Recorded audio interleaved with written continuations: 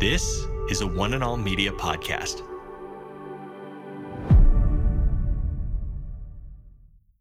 Today with Jeff Vines, we are taking the gospel to the world. pastor, apologist, and Bible teacher. One truth that will be delivered in love and compassion, connecting every one person to all that God has promised them.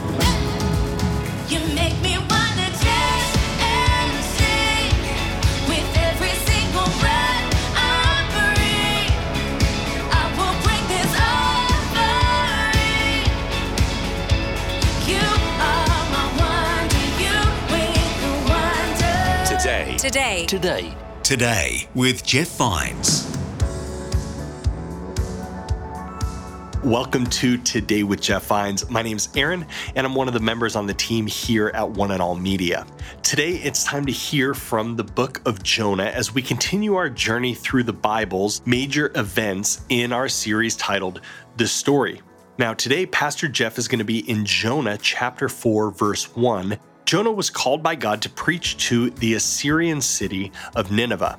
Now, Nineveh was a bad place. They were into all kinds of awful behaviors such as child sacrifice, torture, and they were a hated group of people. It's no wonder that Jonah was running in the opposite direction of God's call, but we're going to find out from Pastor Jeff today how we can apply Jonah's story to our own lives today. Here's Pastor Jeff Vines. Turning your Bibles over to Jonah chapter 4. Jonah chapter 4. Now, if you've been following along on the story right now, you're thinking, what? Well, I'll explain that in a moment. Jonah chapter 4, verse 1. Hold that just a moment. I know that I've milked my 50th birthday for all I could. I get that. So this is the last time. I got a lot of interesting gifts, including AARP cards and whatever it is. And somebody gave me a senior coffee discount at McDonald's, all that stuff. But my favorite card was from my own daughter. And it's a card that says amazing, and it's in perfect, it's perfectly intact. Now, it looks like an archaeologist who's just finished an excavation. They finished a dig and they found something. So she says, amazing, and it's perfectly intact. And I open it up. She says, Daddy, great news, they found your birth certificate. And so you're supposed to be trying to make me feel better for getting old, but thanks for rubbing it in, all of you 50 and older. I guess no one's immune to getting older. Now, let me set the stage like this. I said Jonah 4. Here's why, just quickly. Every story, every time a church does this series, the pastor gets 1 week called Pastor's Prerogative. He gets to choose a passage that he wants to talk about. Now, don't worry, we're going to finish. We're going to go to Esther, Nehemiah, and then start bridging that gap and enter into the New Testament. But I get 1 week where I get to talk about one of my favorite narratives because there's so many narratives in the Bible to talk about. I decided to talk about Jonah chapter 4 because it's a heartbeat of our church. If you want to know who we are, this is it. If you want to know what you're part of, this is it. If you're visiting, you want to know what is this church about? What makes their pastor tick? What's their vision? What are they all about? This is it. You're going to find out today. So you will know the heart that God has for our church, the vision, the calling that we feel God has called us toward, the task that waits for us. Now, having said that, let me set the stage like this. One of the things I got to enjoy, my birthday, was a good friend of mine took me over to Scottsdale. He has timeshare there, and I got to play golf for 3 days. And man, it beautiful golf course. Now it was 130 degrees, but beautiful. No, it wasn't that hot. It was hot, but not that hot. But I had a great time. That was part of my 50th birthday present that he and his family gave. And one of the things we got to do was go to a Dodger game. Now, I know that some of you have been kind of concerned about some of my languaging over the last few years. I decided it is time for me to come clean with you, okay? I am a Dodger fan, all right? I just want to confess it. Now, that's going to frustrate some of you because the first couple of years I wore red and was an Angels fan. And here's what happened. My friend reminded me of my childhood, took me back to my roots, and explained to me that it was not right for me to become an Angel fan just because I was mad at the Dodgers for trading Garvey way back in 1984. And there is a time to forgive. And so then he started taking me to Dodger games, and it brought back my childhood and everything. And so I know who I really am. I don't hate Angels. I'm not an Angel hater. I pull for them too. But my team is the Dodgers. So we were in Arizona. We got to go to a Dodger game. They were playing the Diamondbacks, Diamondback Stadium. If you know anything about the stadium, it was closed in. So they got air conditioning in there. So it's 100 outside, but it's like sweet 75 on the inside. My friend Anthony got us great seats down near the field. Now, we were there. There were these three guys behind us. They talked loudly for the whole game. And it was nothing to do with the game and nothing to do with baseball. It's like they decided to have a business meeting right behind us. 1 inning was okay. 2 innings we could tolerate. But by the 6th inning, we had heard all of their life stories. They were all trying to outdo each other, and we had had enough. Now, the only reason I didn't turn around, the only reason I did not turn around and say, dudes, get a life, is because my wife would have been very upset. She hates it when I do that. And I thought, it's my birthday weekend. I don't want to make my wife mad as well. So none of us, even though I did stare at them a few times, they seemed to be oblivious. Now, it ruined the game. We finally just left. I mean, you think about it, they're right behind you. They're not even paying attention to the game.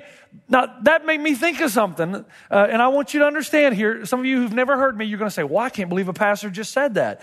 But I'm very honest, very transparent. It reminded me that there are sometimes you meet people in your life that you don't want to preach the gospel to because you hope they go to hell. I mean,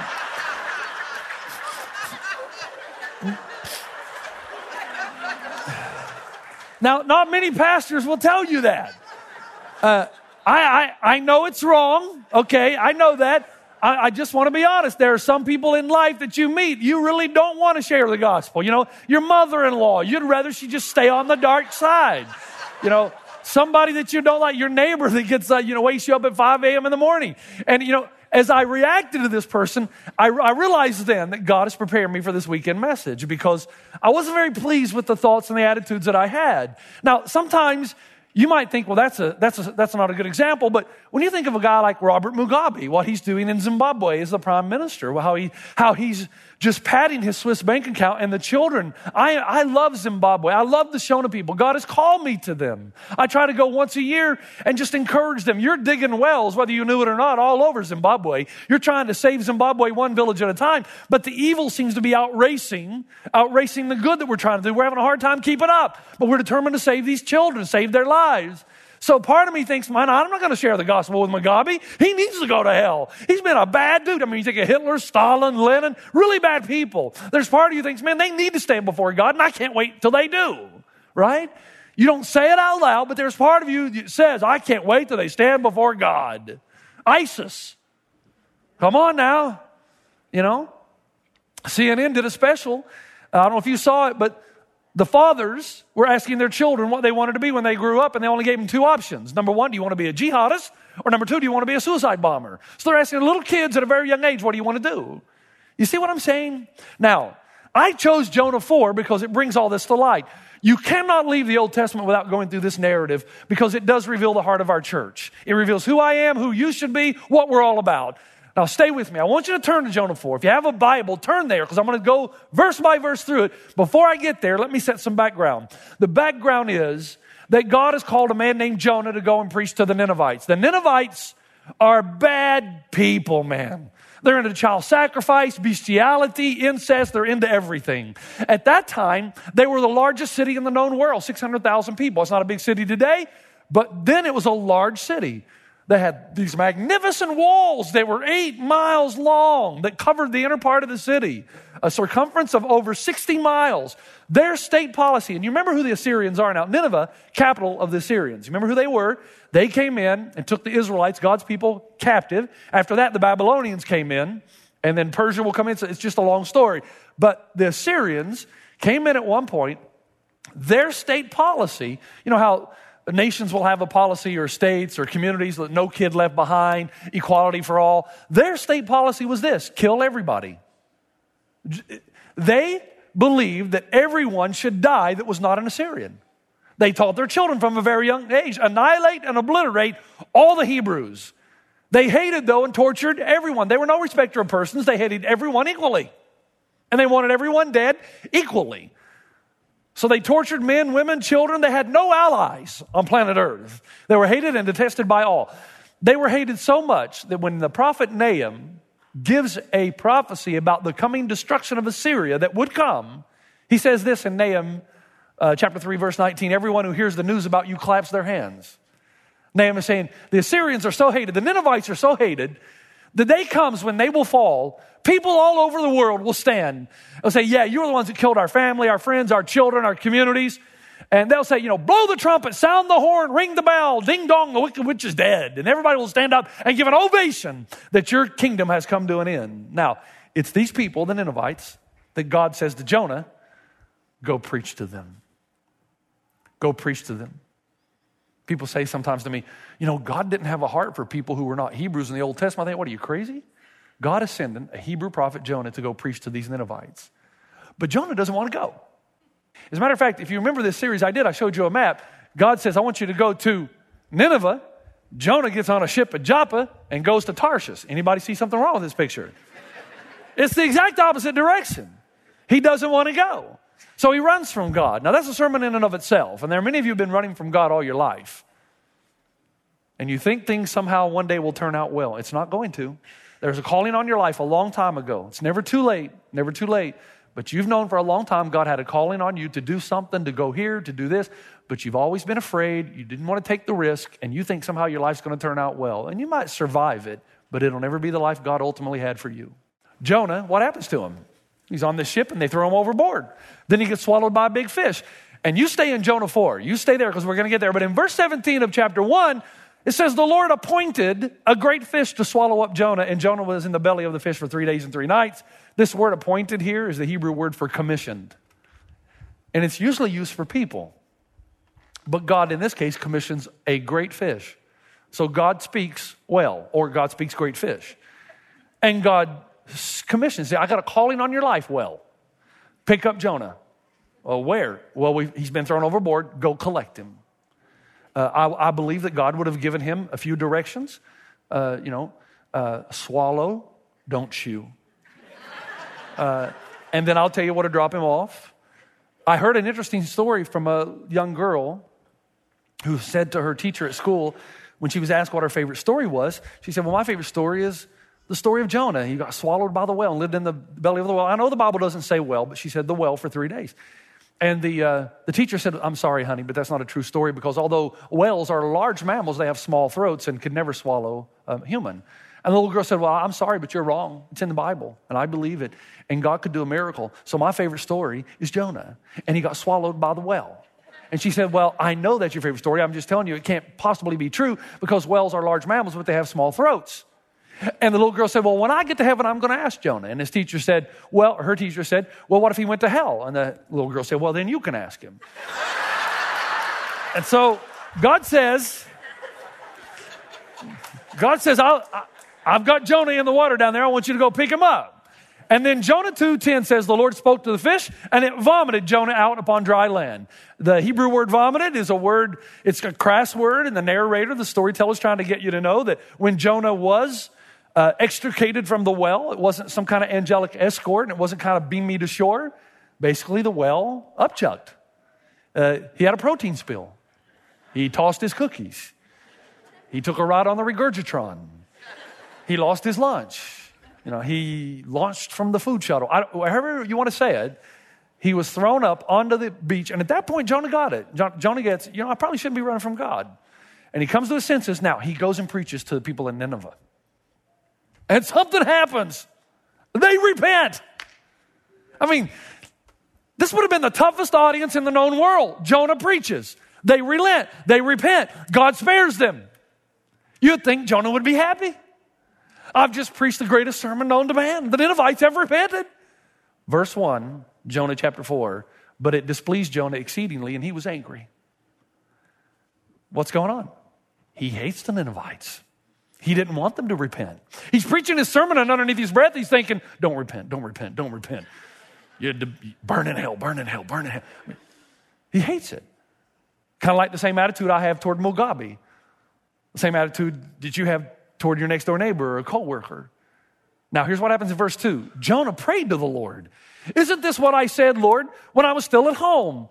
This is what I tried to forestall by fleeing to Tarshish. So he admits he was running from God. He admits, I did not want to go preach to the Ninevites. Then he says, because I knew that you are a gracious and compassionate God, slow to anger and abounding in love, a God who relents from sending calamity. You hear what he's saying?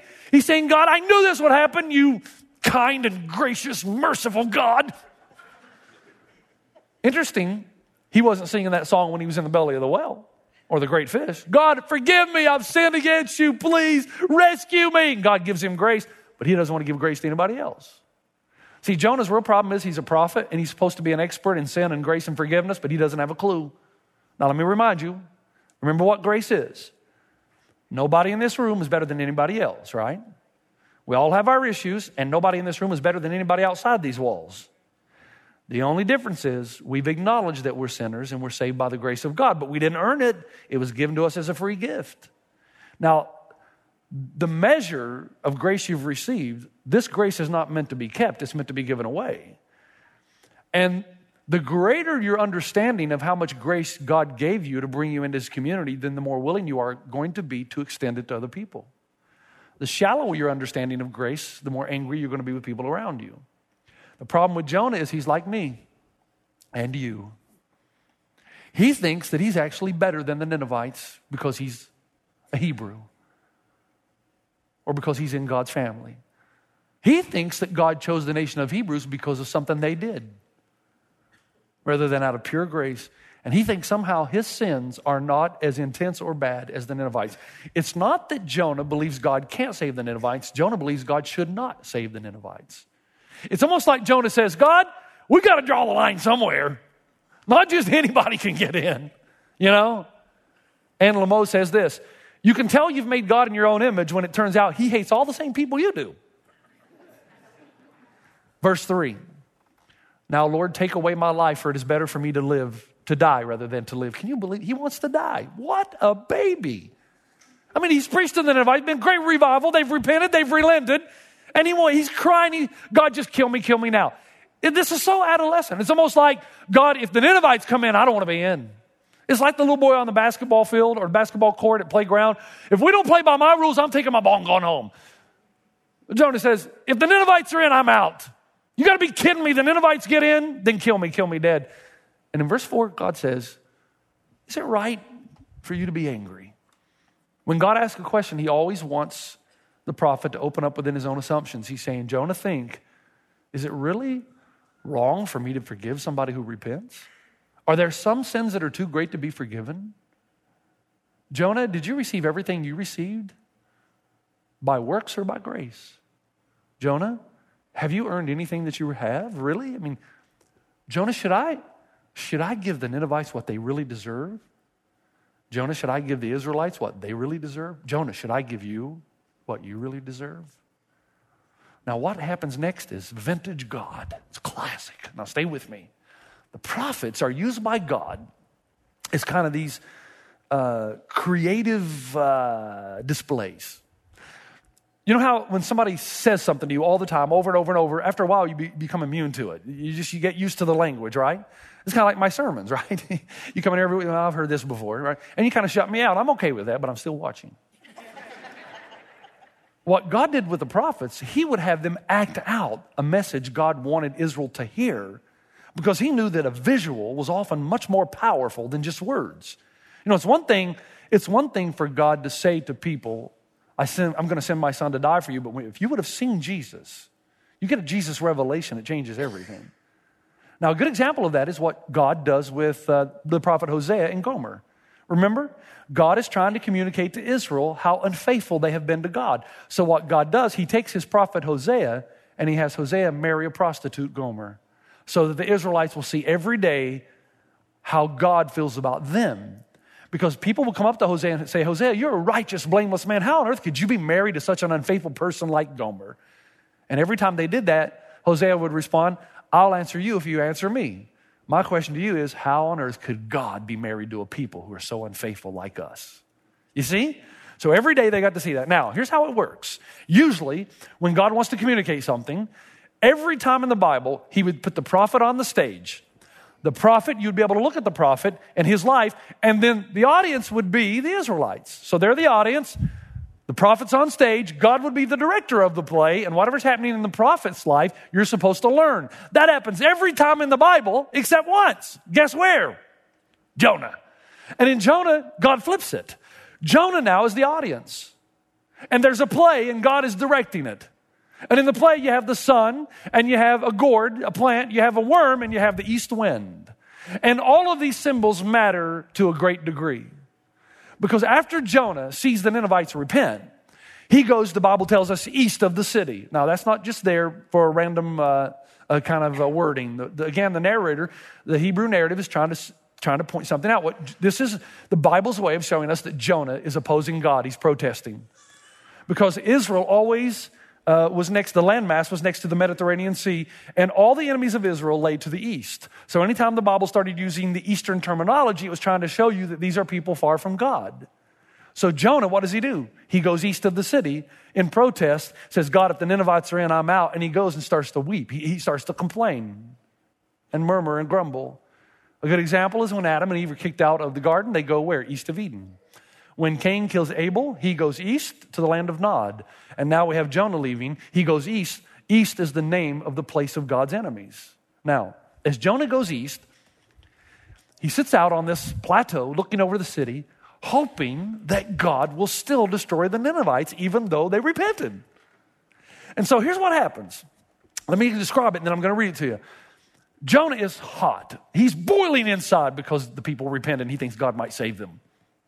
But he's also boiling on the outside because God sent a vehement, the Bible says, King James Version, a strong east wind. Notice from the east, a violent wind of heat. So he's burning on the inside, he's burning on the outside, and then you know what God does? While Jonah's sitting there feeling sorry for himself, God causes this vine to grow up over Jonah, provides some shade.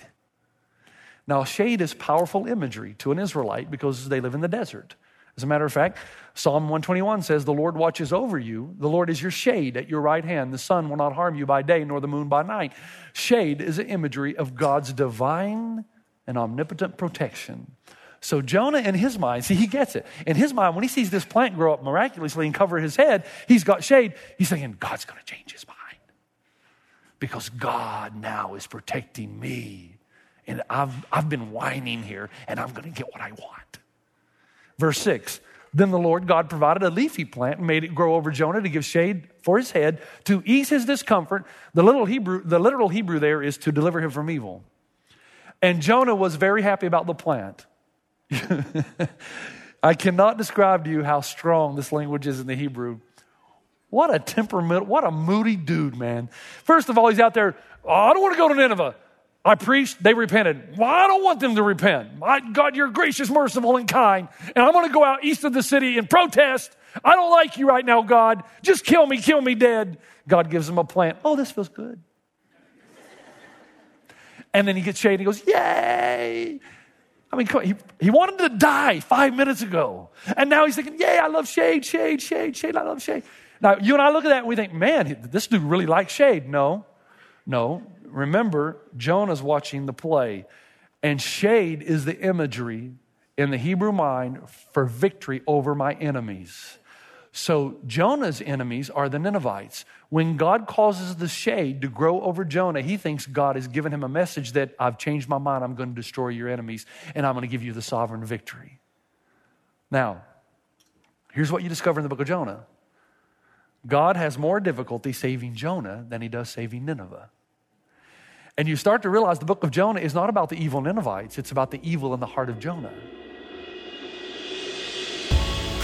You've been listening to Today with Jeff Vines. Thanks for joining us.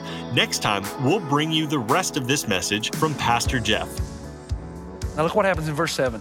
At dawn, God provided a worm which chewed the plant so that it withered. So here we got a miraculous worm. It's a fast-eating worm too. When the sun rose, God provided a scorching east wind, and the sun blazed on Jonah's head so that he grew faint. He wanted to die, and he said, it would be better for me to die than to live. My goodness, this guy's a basket case. You can listen to more messages like this. Just search for Today with Jeff Vines wherever you listen to podcasts. You make me wanna dance and sing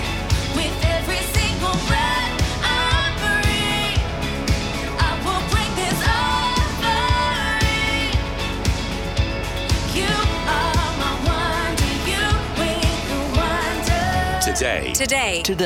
Today with Jeff Vines. This is a production by One and All Media. For more, head to oneandall.media.